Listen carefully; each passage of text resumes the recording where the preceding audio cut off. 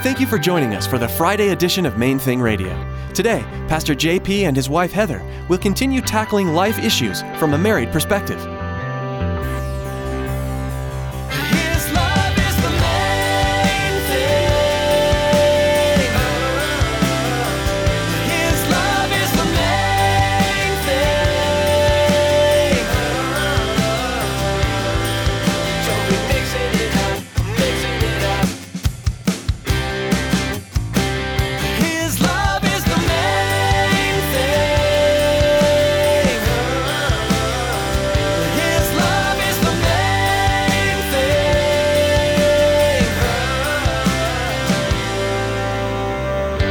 I still have this junk in me. Has Jesus come in my life? Yes. Has he done great things to transform my life? Yes. Do I still struggle with the junk in my life?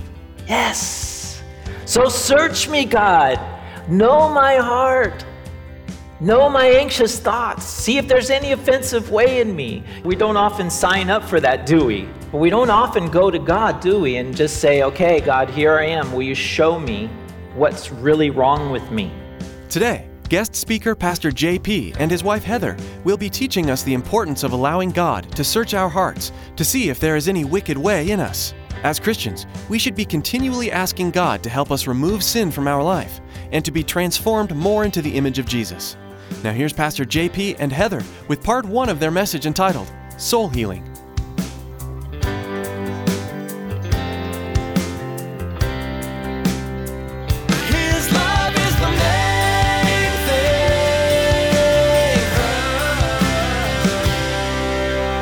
Verse 23 of Psalm 139 and 24. And the psalmist cries out, "Search me, O God, and know my heart. Test me and know my anxious thoughts. And see if there's any offensive way in me, and lead me in the way everlasting." Now just take a minute, and you need to read that again, because so many times you've read this before, and it sounds so wonderful, doesn't it? It's so poetic, and that there's so much wonderful connotation in it that you fail to stop and actually see what David, the psalmist, is crying out for. Search me, O God.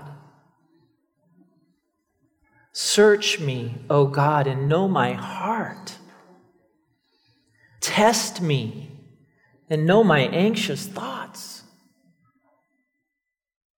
See if there's any offensive way in me, and lead me in the way everlasting. My heart is anxious, I hear. My thoughts are anxious, I hear. I have offensive ways in me, I hear. I want to live in an everlasting way. I'm stuck in the here and now. I need to be living in the everlasting way, I hear. What was going on with David in his life at this time? For him to write this down, to utter this thought that's coming up and out of his heart. He's crying out for help. Search me, God, and know my heart. Test me. Know my anxious thoughts.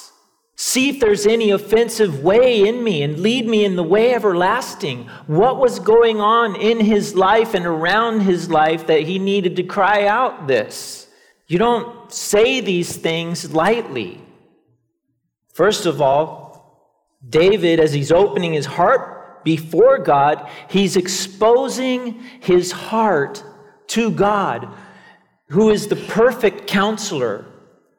Somebody who already knows, somebody who knows David's comings and his goings. He's already said in verse 1 that you've already searched and know all my ways. Then he says that he can't get away from God. You're always thinking about me. Lose the poetry that's encapsulated in here. And if you look at what he's saying, man, God, you've searched my ways. You know me inside out. You're always thinking about me. I can't get away from you. Where can I go and flee from your presence? I can't get away from you. And there's this junk in me. That's what I think. I still have this junk in me. Has Jesus come in my life? Yes. Has he done great things to transform my life? Yes. Do I still struggle with the junk in my life? Yes. So search me, God. Know my heart. Know my anxious thoughts. See if there's any offensive way in me. We don't often sign up for that, do we? But we don't often go to God, do we? And just say, okay, God, here I am. Will you show me what's really wrong with me? You know. So, and I can't get away from you. You know my comings and goings. You're supposed to nod your head. That was your plan. Anybody feel like that ever? Because you think, well, I can handle this. I can figure this out. I'll read a couple books, you know. Wouldn't it be better just to hear from God what God would want to say? Why is it so hard to hear? Sometimes it's so hard to hear. We need that soul's healing. We need God to transform our souls and to shape us from the inside out and shape us over again into a new person. So there's a couple things that we want to add on to this. The first thing for me is that faith precedes healing. Faith goes before healing. Anytime Jesus encountered someone where he touched their lives, where he touched them physically for healing, he always first looked for faith. There were some places that he went, he said, can't do much here. And the word says that he couldn't do but a few miracles here and there because of the lack of faith in that place. But in the other places, as he encountered people, he would always bring the faith of that person up to the surface. He would draw it up and draw it out with an interchange. You see it. And faith precedes healing. I love the story in Matthew chapter 9, where a woman who had been subject to bleeding for 12 years came up behind him and touched the edge of his cloak. She said to herself, if I only touch his cloak, I will be healed. And Jesus turned and saw her. Take heart, daughter, he said. Your faith has healed you. And the woman was healed at that moment. Her faith drove her to the hope that by touching the hem of his robe, which by legend, the Messiah's robe, the little tassels on it had supernatural power. And so she wanted to touch just one of those tassels. But it wasn't the tassel that healed her, was it? What was it that healed her? Her faith connecting with the power moving out through Jesus Christ, the Messiah, at that moment. And she was healed. Physically, she was healed, wasn't she? She was restored after 12 years. Now you think about 12 years of physical agony and what goes along with physical sickness. Mental and emotional anguish, right? And pain that goes along with it. How many doctors had she seen? And each one, as she went to, she began to lose more and more hope.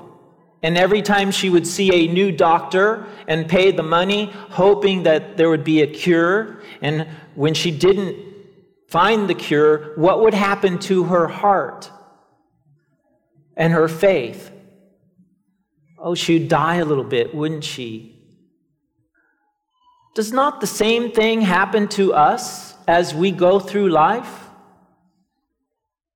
As we grow up in life, our hearts begin to shut down and we build walls and we respond to the pain and the trauma and the critical events in our lives that happen to us, and we begin to close off little places, and we're not free. We close down, we shut down.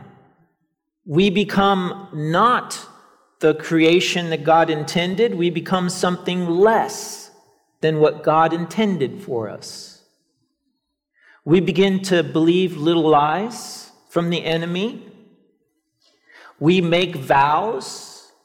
We make our world smaller to cope with the hurts that come through the traumatic experiences in our lives. His love is the main thing. His love is the main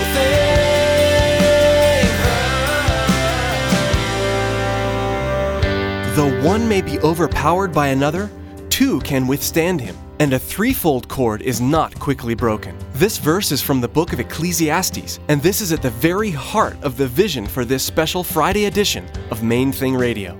Jesus, Pastor Robert, and his wife Elizabeth, a threefold cord presenting God's Word in a way that will inspire you in your own marriage and walk with God. Pastor Robert's vision is that through this fresh method of approaching God's Word, that husbands and wives will be equipped to face the world on a united front, as one team joined together by God, sharing the light of Jesus Christ with the lost and dying world all around us. Monday through Thursday here on Main Thing Radio, we share messages from worship services at Calvary Chapel, Miami Beach. But today's message is unique. As you listened today, we're confident that you heard from God through Pastor Robert and Elizabeth. Well, that's all the time we have here for today. On Monday, Pastor Robert will be back with us teaching through God's Word verse by verse.